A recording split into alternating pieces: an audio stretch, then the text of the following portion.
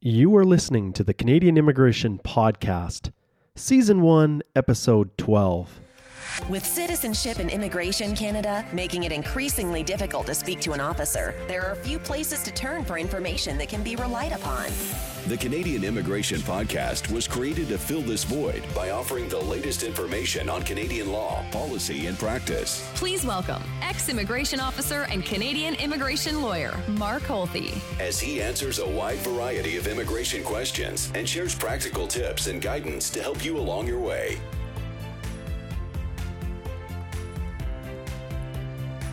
Well, hello there, everyone. Welcome to the Canadian Immigration Podcast. This is episode 12, and I'm coming to you live from the beautiful province of Alberta, Canada.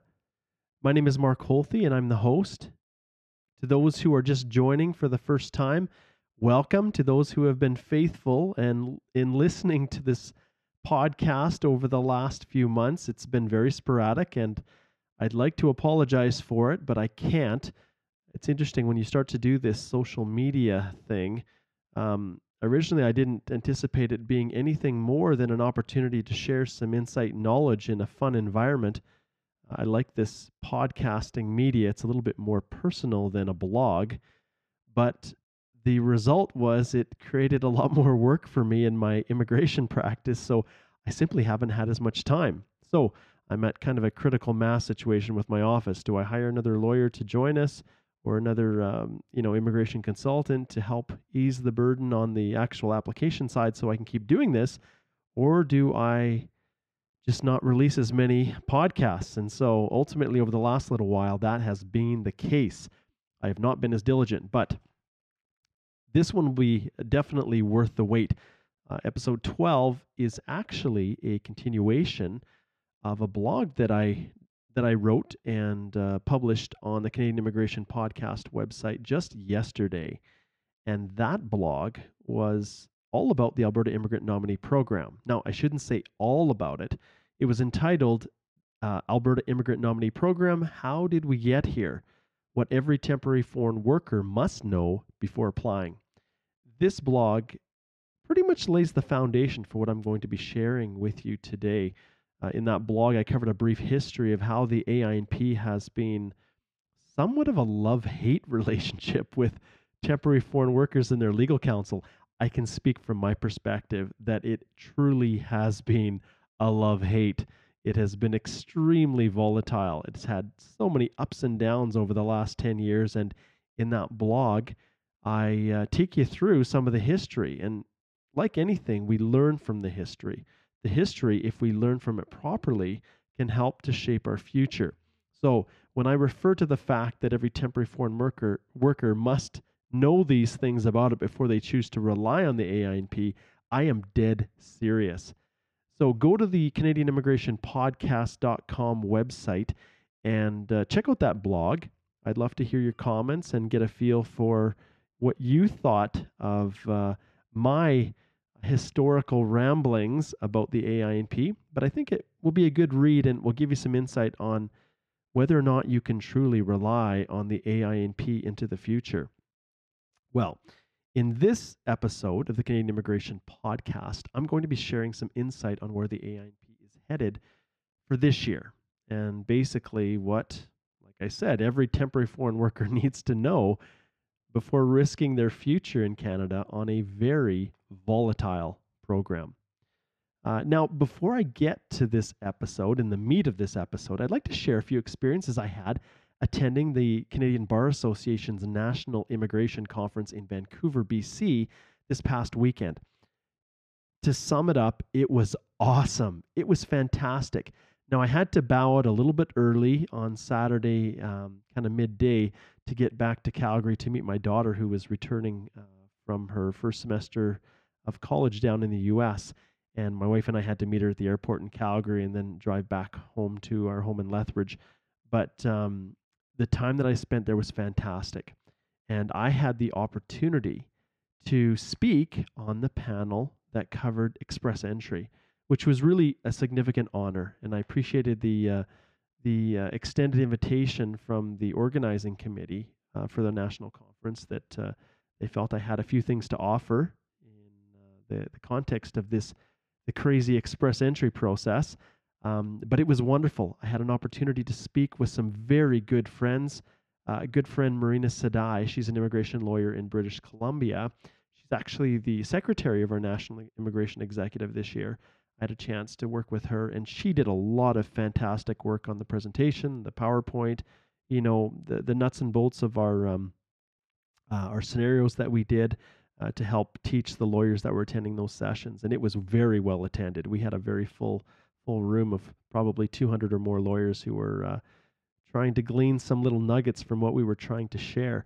Marina practices with Joshua Son, who's our one of our past chairs of our national section, and they're both just awesome lawyers, great friends, and I'd encourage you to check out their firm website at immigrationcitizenshiplaw.com. And if you are in need of some legal services out there in BC, by all means, I would highly recommend you reach out to them. They're great. Another good friend, Kevin Zemp in Calgary, was our moderator for the session. And he practices immigration law, like I said, in Calgary. And he himself is one of the past chairs of our National Immigration Law section. Kevin's a great friend, and he really added a lot and contributed to the panel. And his knowledge just being there, he's kind of one of those gurus that everybody looks up to, especially here in Alberta. And you can find Kevin at zemplaw.com. That's ZEMPLAW.com. So check him out. In addition to my colleagues, we had the pleasure of rubbing shoulders with some of the IRCC, Immigration, Refugees, and Citizenship Canada executive, the folks who run the programs.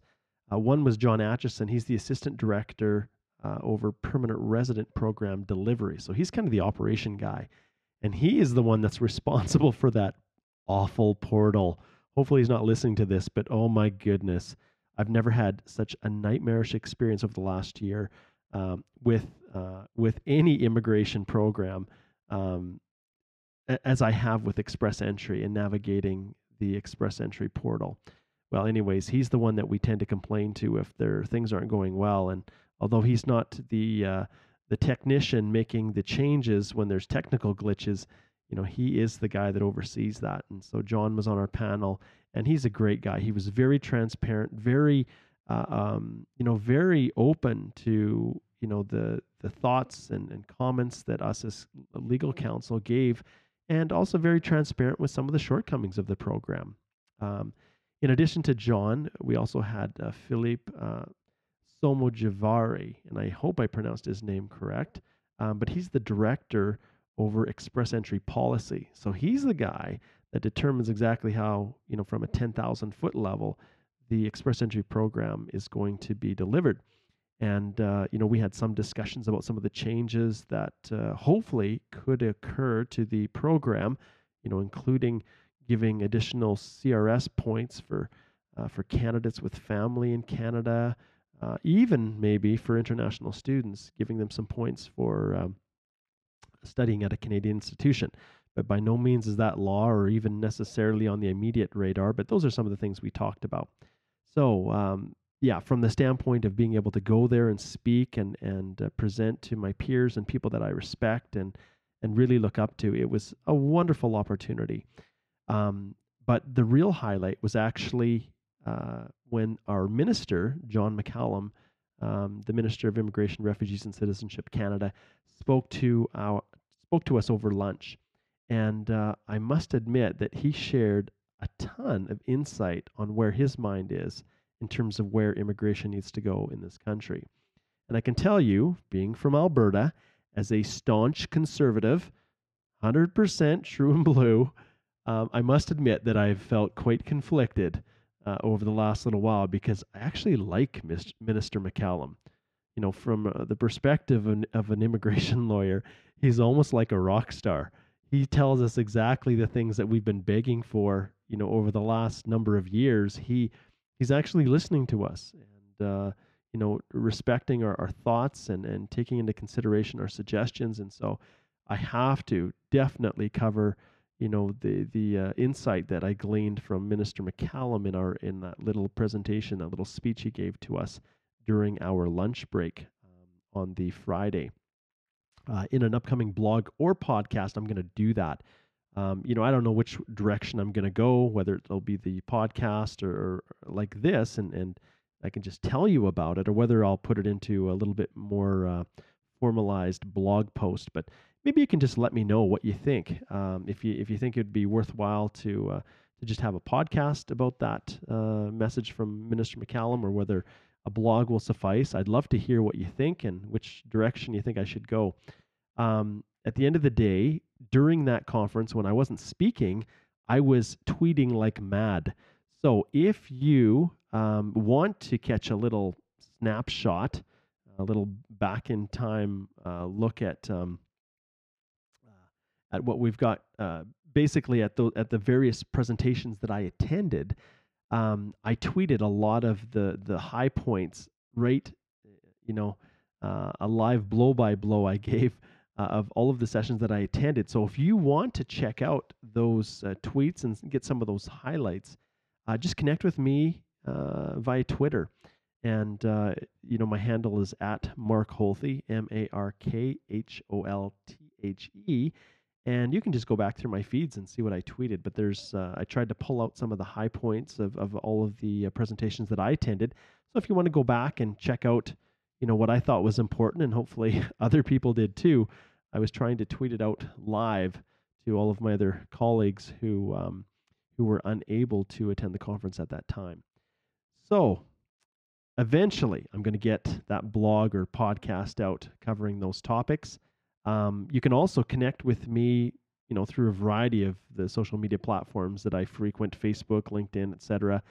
Or you can track me down on my firm website, ht-llp.com, or the Canadian Immigration Podcast website.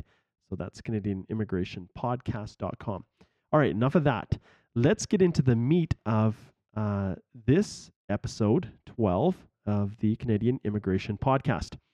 In this episode, I'm going to be giving you some insights that I gleaned from the managing director, Brad Cherfan, of the Alberta Immigrant Nominee Program. And this past month, I had the opportunity to attend a lunch presentation that Brad gave to our Canadian Bar Association's local immigration section in Calgary. I'm going to share a few highlights from his presentation, and then at the end of this blog, I'm going to share just a few thoughts, maybe on, what this might mean for those seeking to apply for permanent resident status in Canada. And in all honesty, I'm probably, maybe rather than covering that off at the end, maybe as I go through my top 10 things that Brad shared with us, my list of top 10, upcoming things to be aware of for 2016, I'll provide a little bit of insight in how it will impact on you as a temporary foreign worker in Alberta looking to explore the possibility of using the AINP to secure PR status for yourself. All right, so let's just go through these top 10 topics, I guess, or areas that were covered by Brad Cherfan, the managing director of the AINP. One day it would be awesome to have him on this podcast, and maybe if enough people listen to this, we may actually get to that level, and that would be awesome. Or even, even Minister McCallum, that would be fantastic. But at this stage, we're just a lowly podcast with a lonely, well, not lonely, but I'm alone right now, Canadian immigration lawyer, sending this out to the masses from his office in the beautiful province of Alberta in the city of Lethbridge. All right, number one, inventories. Okay, what is going on with the AINP? We know that the program had ballooned to over 9,000 applications stuck in the queue in August 2015 when the program was suspended. So this number, since that suspension, was reduced down to 4,700 by the time the program was reopened in January of this year. In fact, January 27th, 2016. Well, as of March 23rd, when we had the meeting with Brad, the current application quota was sitting at about 6,000 applications. All right? So every day, the AINP receives about 40 new applications. And so keep that in mind. So what does that mean? What's the takeaway? Well, the reality is if 9,000 was the point at which the program shut down. You can do the math. It's very likely that the program will be suspended again as the applications continue to flood into the program. So if 9,000 was the trigger for suspending the program last year, you can be almost certain that this number will be probably the tipping point.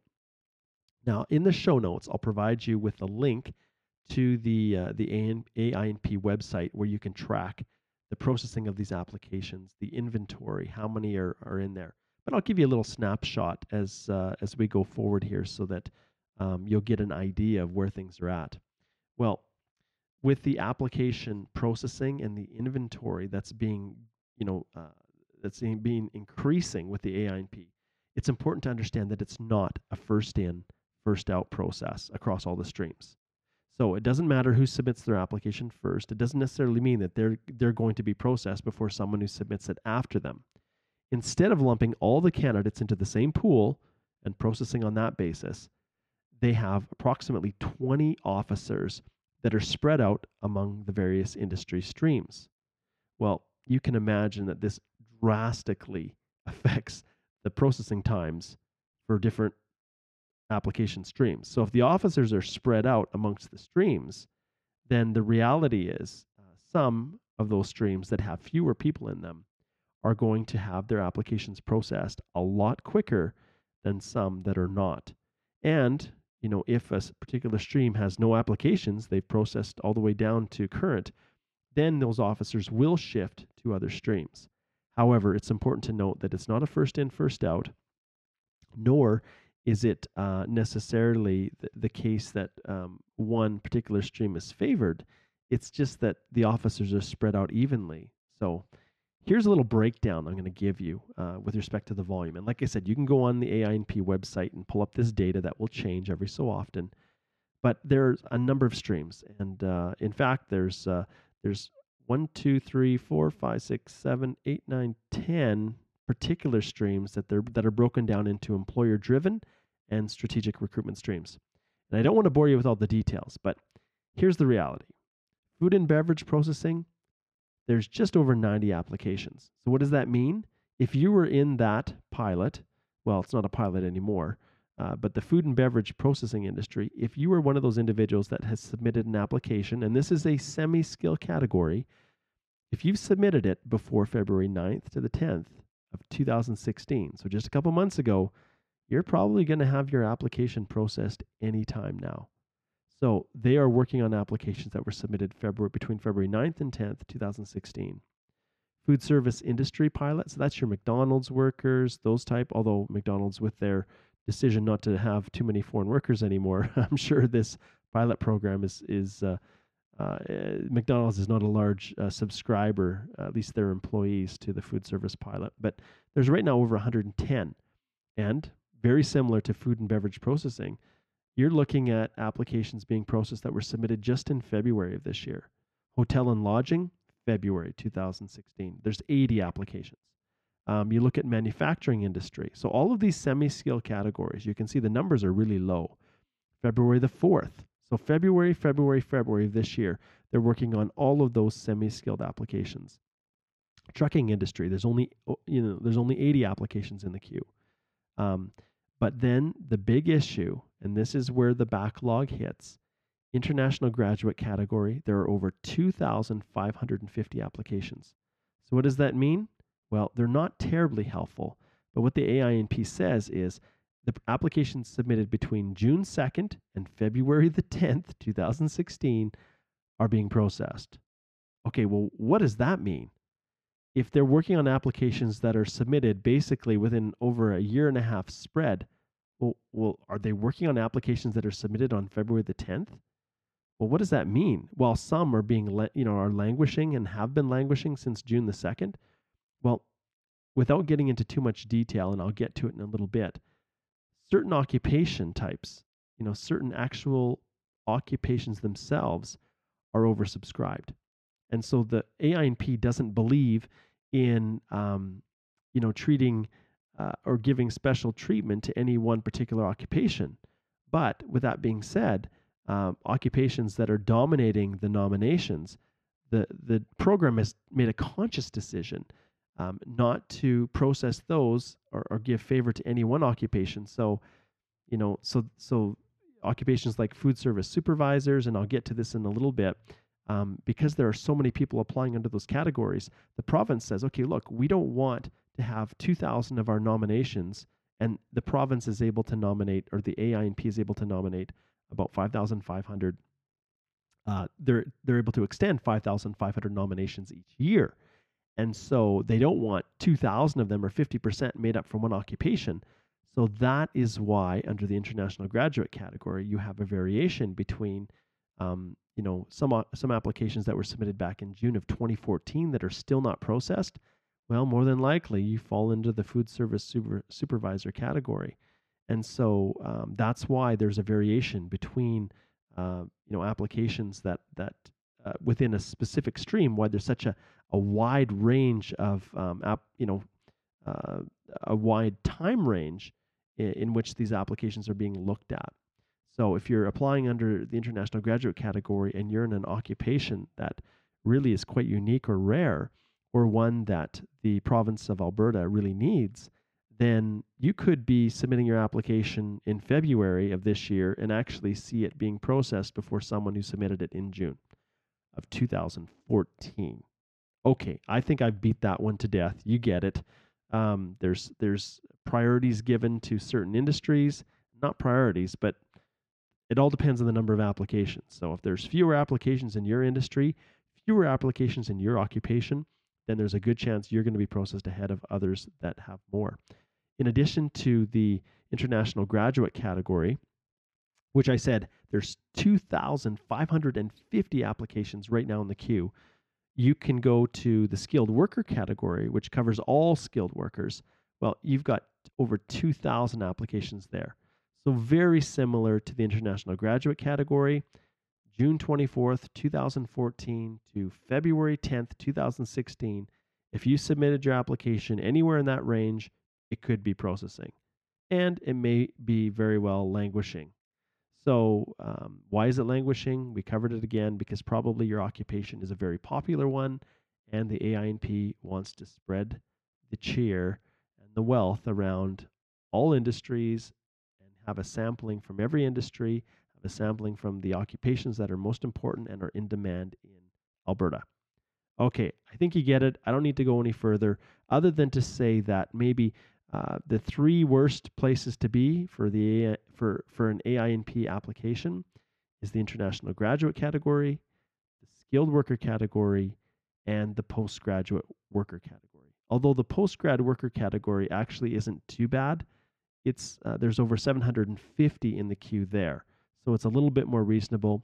And applications submitted January 28th of this year through to February the 10th are being looked at. So postgrad isn't too bad. It's really international grads and skilled workers that are really suffering. Okay, so what have we learned from these statistics is essentially that the worst possible candidate for the AINP is to be an international student working as a food service supervisor. It might be worthwhile to just give a shout out to the top 10 occupations that are applying in the province. So if you're in one of these, consider your nomination that it's going to take a long time, and you'll need to govern yourself accordingly, because if your work permit is expiring, you're running out of time, and you're hoping that this nomination is going to be your ticket to be able to extend that work permit, well, think again. So here's the top 10 occupations. Number 1, food service supervisor. 2, retail sales supervisors. 3, cleaning supervisors. 4, transport truck drivers. 5, retail salespersons. 6, retail and wholesale trade managers. 7, plasterers, drywall installers, finishers, and lathers. 8, restaurant and food services managers. 9, accounting technicians and bookkeepers. And rounding it off, number 10, administrative assistants. So if you're in one of those categories, you can pretty much expect that if you're applying through the international graduate category or the skilled worker category, it's going to be a long time. All right.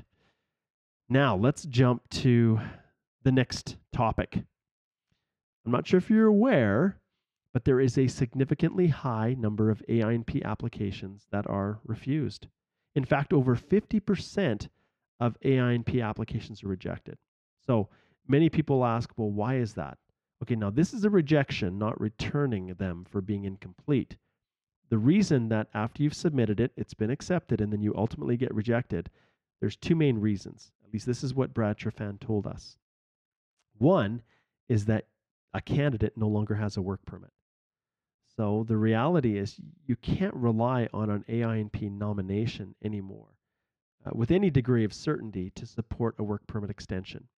So if you're on an LMIA-based work permit and your employer, and this is really the second reason, there's been a downturn in the economy, so you lose your job. So there's two issues. One, your work permit can't be extended because your employer can't show that there is no Canadian to fill your job. There probably are because of the economy slowdown. And so that's one reason. If you don't or can't show that you have a valid work permit, then the AINP will refuse your application. So this is at the nomination stage. You could be in the queue for a year and a half, and your employer says, I'm sorry, I can't get a new LMIA, and therefore you'll be out of luck. So be aware of that. If you can't extend your work permit and don't anticipate having the ability to extend your work permit, there's a very significant chance that your AINP application will not go forward. You know, the downturn in the economy is such that, you know, even people, if you lose your job and you still have a valid work permit, well, often that work permit will only be for that one particular employer in that particular occupation. And so if you no longer have a job and your employer is no longer supporting your application, if that's the case with the AINP, that's another reason. Okay, next item. What happens, or I shouldn't ask this really in the form of a question. The reality is losing your job after the AINP nomination has been issued. So that's the next heading. So if you've lost your job after the AINP nomination has been issued and you have submitted your application for permanent residence, well, this could be a problem for you. The reality is the Immigration Act requires that an individual must be able to demonstrate the ability to economically establish themselves in Alberta. And so that's one of the significant challenges that many, many people are dealing with right now. Because if you are unable to keep your job, if you're unable to show that you have a valid work permit, then it's pretty easy for the government to come back and say, well, are you really able to economically establish yourself in Canada? You know, are you actually able to do that?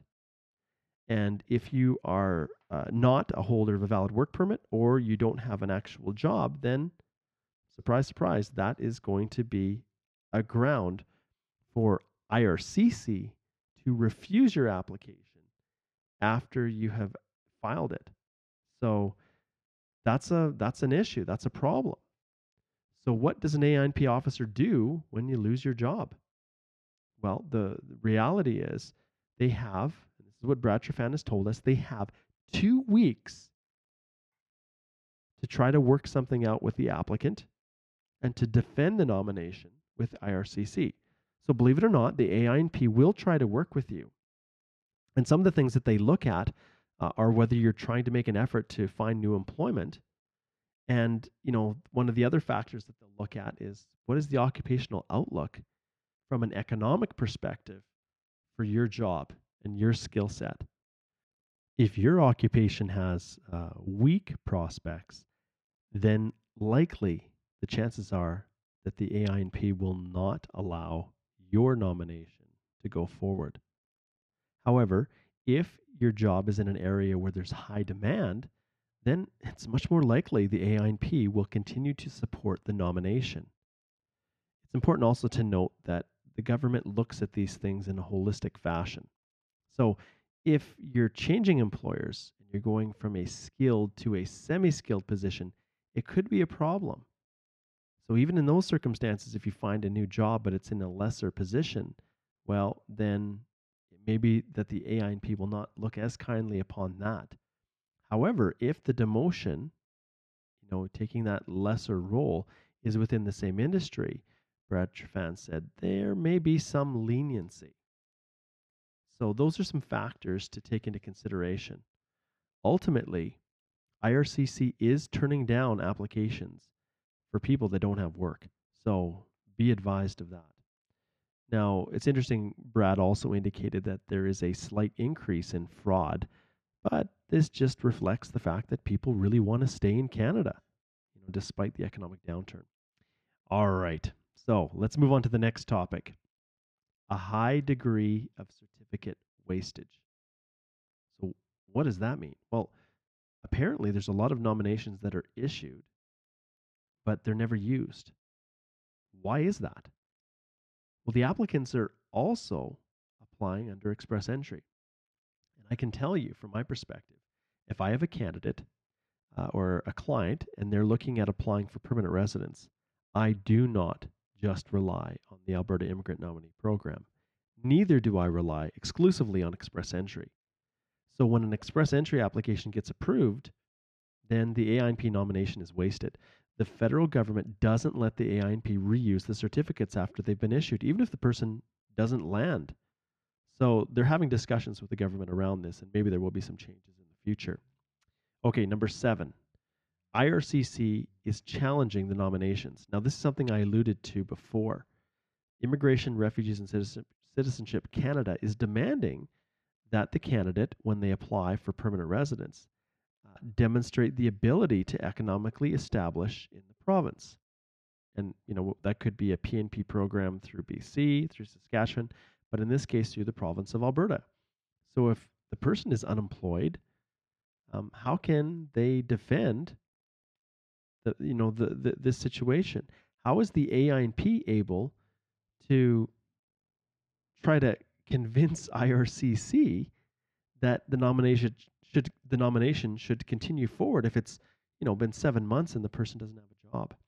So be aware, even if you think you're through the gate, you're free and clear, IRCC is now starting to look at these more closely. And if you don't have a valid work permit or you don't have a current job, then it could cause everything to be unraveled, and IRC could refuse the application. All right, now a couple other things. The AINP program, and this is number 8, is in the process of standardizing what they're doing. So they're looking at trying to modernize their database, and there's a proposal, Brad indicated this, before the minister on how they can better streamline the application process. One of the things he hinted at, no surprise here, that they're looking at online application forms. So they're shooting for this to happen by the end of the year, so that's 2016, or into 2017. So I guess we'll see. They're going the way of all immigration and to the online filing format, which, if the program works, if the portal works, if the software works, then I'm all for it. But if it doesn't, it is a nightmare. All right, number 9, the future of the AINP's participation in express entry. Well, they're still looking at this, and maybe, just maybe, the Alberta Immigrant Nominee Program may enter into the process in 2017. However, if there's no enhanced allocations to what the AINP has already been given, so understand, every year they can nominate 5,500 people. Well, if that doesn't increase, then they're likely not going to be interested in participating in express entry. And why is that, you might ask? Well, without that increase, who's punished? One thing that Alberta has going for it is that their program allows for semi-skilled workers to have a pathway to permanent residence. And if you're issued 5,500 allocations and the federal government says, look, we're not issuing you anymore, if you're creating a new express entry category, those nominations, that allocation has to come from somewhere. And if there's a fairly even split between skilled and semi-skilled candidates with respect to who gets these nominations, then it means some semi-skilled individuals are going to lose out on their opportunity for permanent residence because their nomination spot will go to essentially a skilled worker who is trying to expedite through express entry. Because understand, semi-skilled workers have no pathway through any federal program for permanent residence. Their only hope is through the provincial nominees that have participating low-skill or semi-skill categories. So Brad Trefan, he and his department have been very resistant in giving up any of those 5,500 allocations that they previously had to open up an express entry category, because it will negatively impact the semi-skilled categories unless the feds give them more nominations. So they've been lobbying for that. All right, the last one here is probably the most important for you. You have to expect that the AINP will close again in 2016. And I alluded to this a little bit earlier. Remember, every day they're getting 40 new applications. It is extremely likely that it's going to pause. And so the question is, why would they issue a general pause on all the categories versus maybe selecting out the ones that have the highest, degree of applicants in the queue? Well, when Brad Trefan was asked this, he stated that it's really all about fairness. And the fairest solution is to have a general pause, because in this way, everybody is affected equally. It's hard to go against that. You can make arguments for why, blocking one category is more important than another. But the reality is, with what Brad has rationalized there, everybody is affected equally. So there's the top 10. I hope it was helpful to you. If you'd like to leave a comment or a question for future podcasts, just leave one in the comment section of the Canadian Immigration Podcast website. I'm happy to try and respond to as many as I can. It is difficult, so if you don't hear from me, please don't please don't curse me too badly. I do the best that I can to try to accommodate everybody, but occasionally some people I'm just not able to get back to answer their questions. If you have a comment or a concern, please also leave that. Any suggestions for future people that you might like to see here on the podcast as a guest, because that is the direction that I'm looking at going. But ultimately, it has been just a pleasure once again to host this episode 12 of the Canadian Immigration Podcast, and I look forward to speaking to you again soon.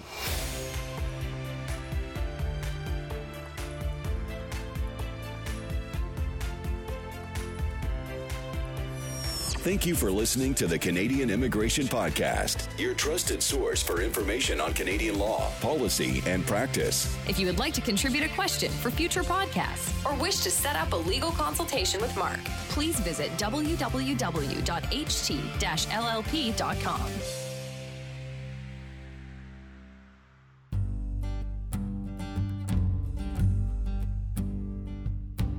Oh, Canada.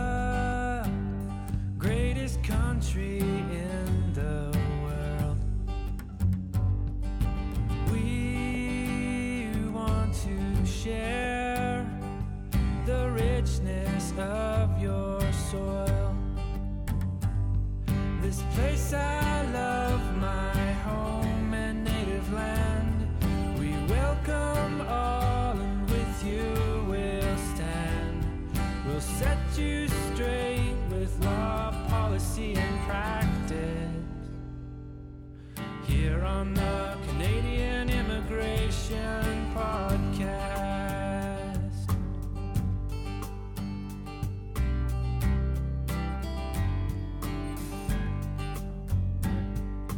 I am your guy for info that's up to date. Your